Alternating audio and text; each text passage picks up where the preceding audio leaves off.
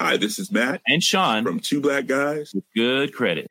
From a local business to a global corporation, partnering with Bank of America gives your operation access to exclusive digital tools, award-winning insights, and business solutions so powerful you'll make every move matter. Visit bankofamerica.com/banking for business to learn more. What would you like the power to do? Bank of America, N.A., copyright 2024.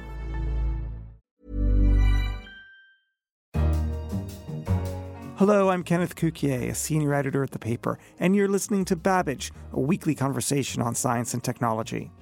On today's show, with a nod back to the science of Jurassic Park, we discover how clues to dinosaur evolution lurk in the depths of an amber mine. This fossilized tree sap, which we call amber, waited for millions of years with the mosquito inside.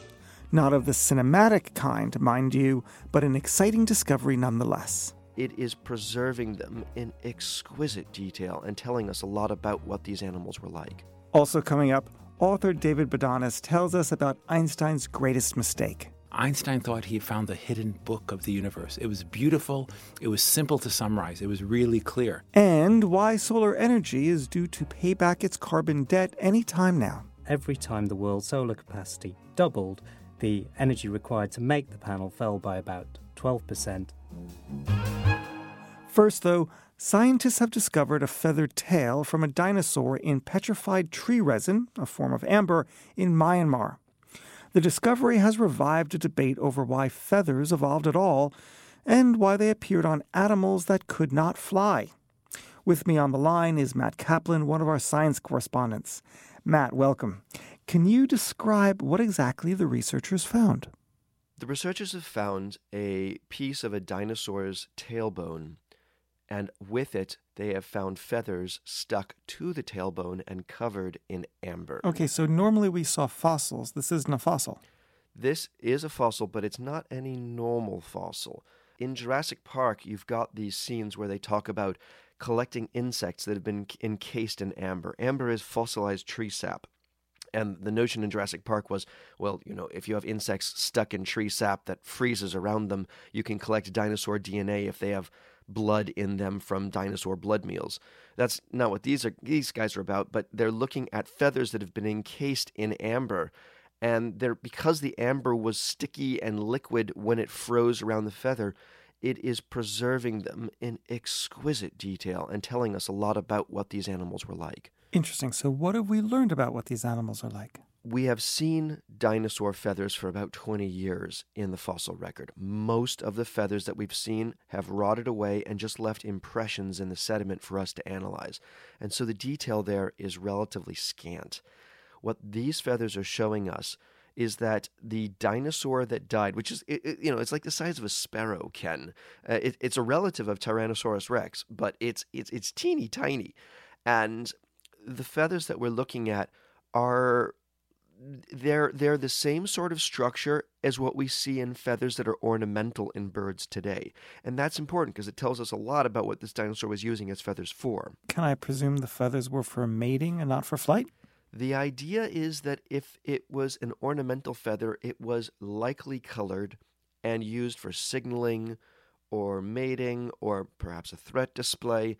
But what it suggests to us quite strongly is that this feather was not used for flight. And also, many people have argued that perhaps feathers were used as an early form of thermoregulation to keep dinosaurs warm. And it doesn't look like that either. It's got this very specific structure that is not real rigid, relatively flexible, and that's indicative that this feather was being used for display purposes, which is something that a fair number of paleontologists have argued for over a number of years. But now we've got this feather that really supports it. My final question to you is, what does that tell us? How does that change our view of dinosaurs and the past and our own evolution? I think the big thing that this is telling us is that we've got to pay attention to all of the aspects of evolution, not necessarily just the no pun intended, Ken, but the sexiest. It's easy to look at feathers, and because we see feathers used so frequently for flight today, it's easy for scientists to say, well, feathers had to have evolved for flight.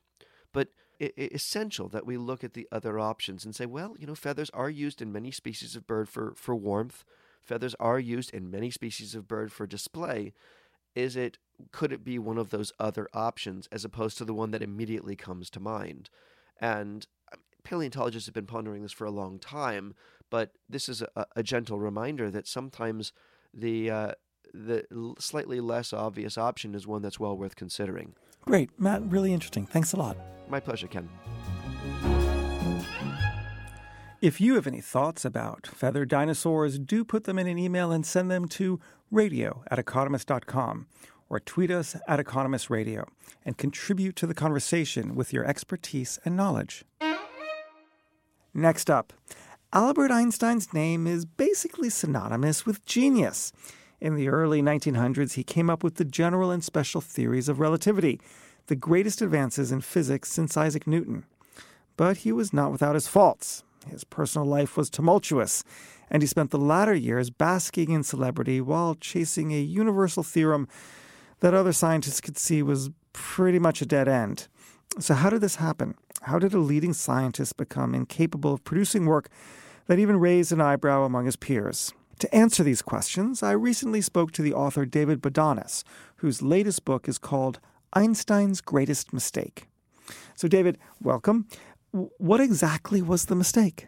It was actually a psychological mistake. A scientific mistake would be, of some interest, but everybody makes scientific mistakes. His psychological mistake was one of doubling down. He had made a certain error in the past when he had given in to experimental evidence, and he vowed he was not going to do that again. What was the specific mistake that he made? In 1915, in the middle of war-torn Berlin, he came up with an amazing vision of the universe. It was really, really simple. Maxwell, the great Scottish physicist of the 1800s, who Einstein revered, once said the universe, it's got to be either like a book or like a magazine. If it's like a book, there's an order to it. We can look behind and we can see the order. If it's like a magazine, it's this and that. There's no order and stuff. Einstein thought he had found the hidden book of the universe. It was beautiful. It was simple to summarize. It was really clear. Unfortunately, it predicted in 1915 that the universe was expanding. And every astronomer told Einstein, the universe is not expanding. There's just a big glob of stars, our Milky Way galaxy. Beyond it is a void. So Einstein had to lacerate and eviscerate and change his beautiful, simple equations. He said, okay, I have to cancel the expansion of the universe. 10 years later, all the astronomers said to Einstein, "Oy, were we mistaken?" Oy is my modern interpolation. Oy, were we mistaken? The universe is expanding. It's not static. Einstein said, I knew it. I hated modifying my equations. If I had stuck to my inner guidance, if I'd stuck to that vision of the universe being a simple, beautiful book, I would have been right all along. So making a mistake about whether the universe is expanding or not, anybody could do that, especially anybody at the Einstein level. But then drawing the psychological conclusion, that's it. I've gone too far. I've been burned once. I'm never going to be burned again.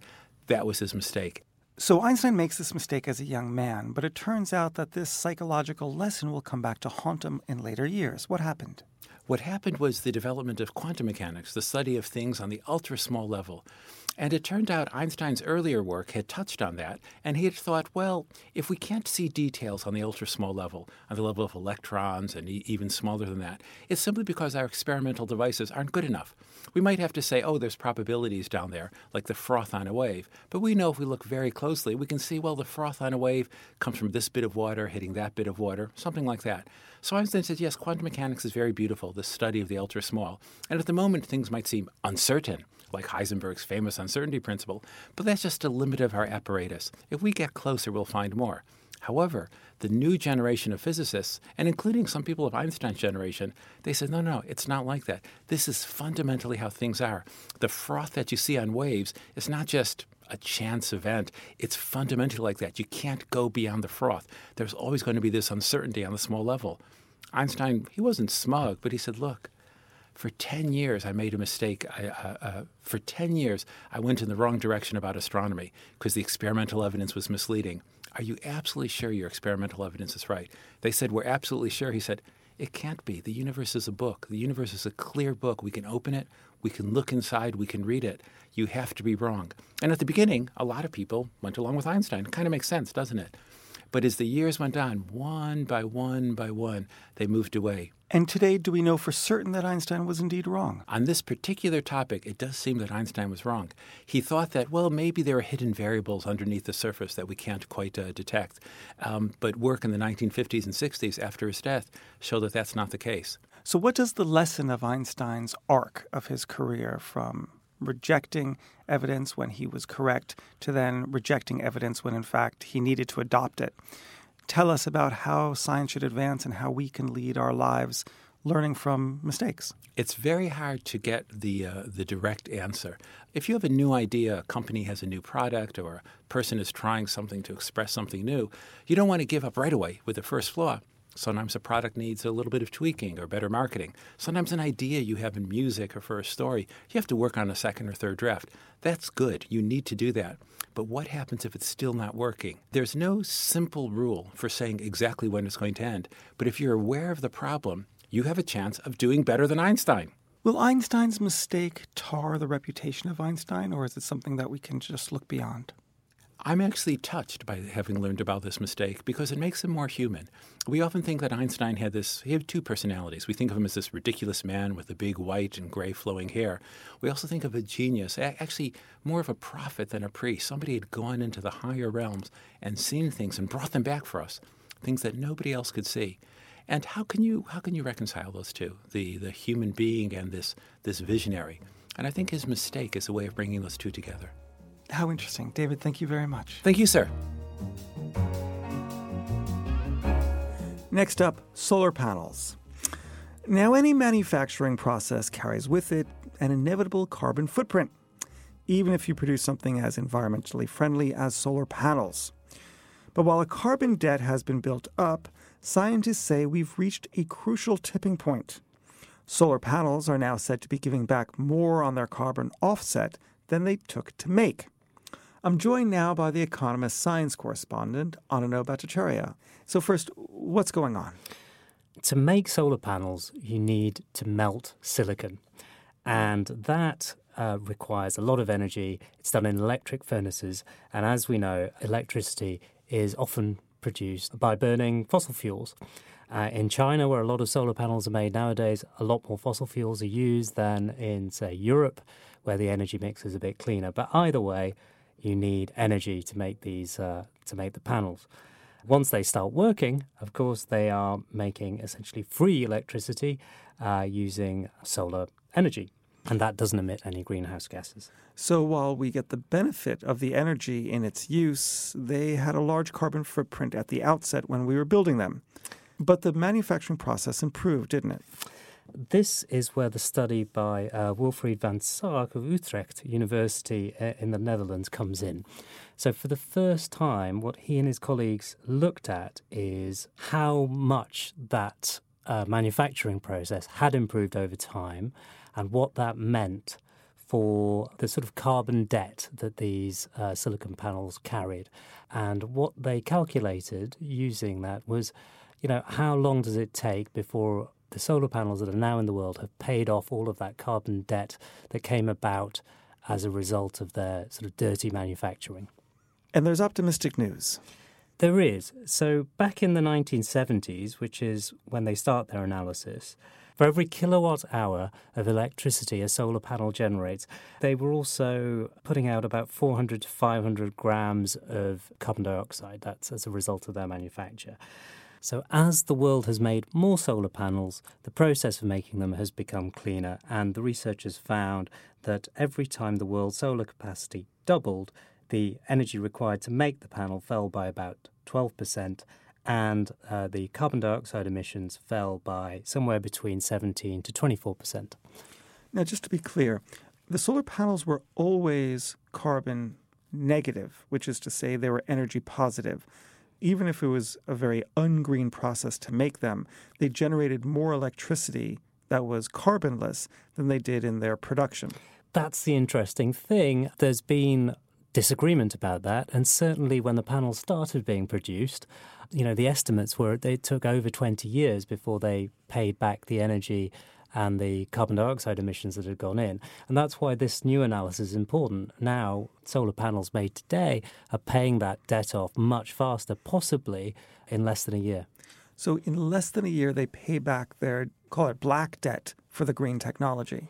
Yes, and possibly the best news of this analysis is that, according to Dr. Van Sark, it's quite possible that the world's solar panels paid off that debt as early as 1997, or under the more pessimistic criterion that he used in his model, that date would be around 2018. That's phenomenal. Thanks a lot, Anana. Thanks, Ken. That's all for this episode. You've been listening to Babbage. To read our articles on dinosaur feathers and solar panels, pick up the forthcoming issue of The Economist in print or online. Don't forget, you can share your expertise and knowledge and get involved in the conversation by joining our Facebook page or tweeting us at Economist Radio. In London, this is The Economist.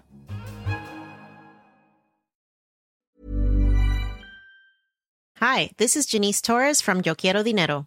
From a local business to a global corporation, partnering with Bank of America gives your operation access to exclusive digital tools, award-winning insights, and business solutions so powerful you'll make every move matter. Visit bankofamerica.com/banking for business to learn more. What would you like the power to do? Bank of America, N.A. Copyright 2024.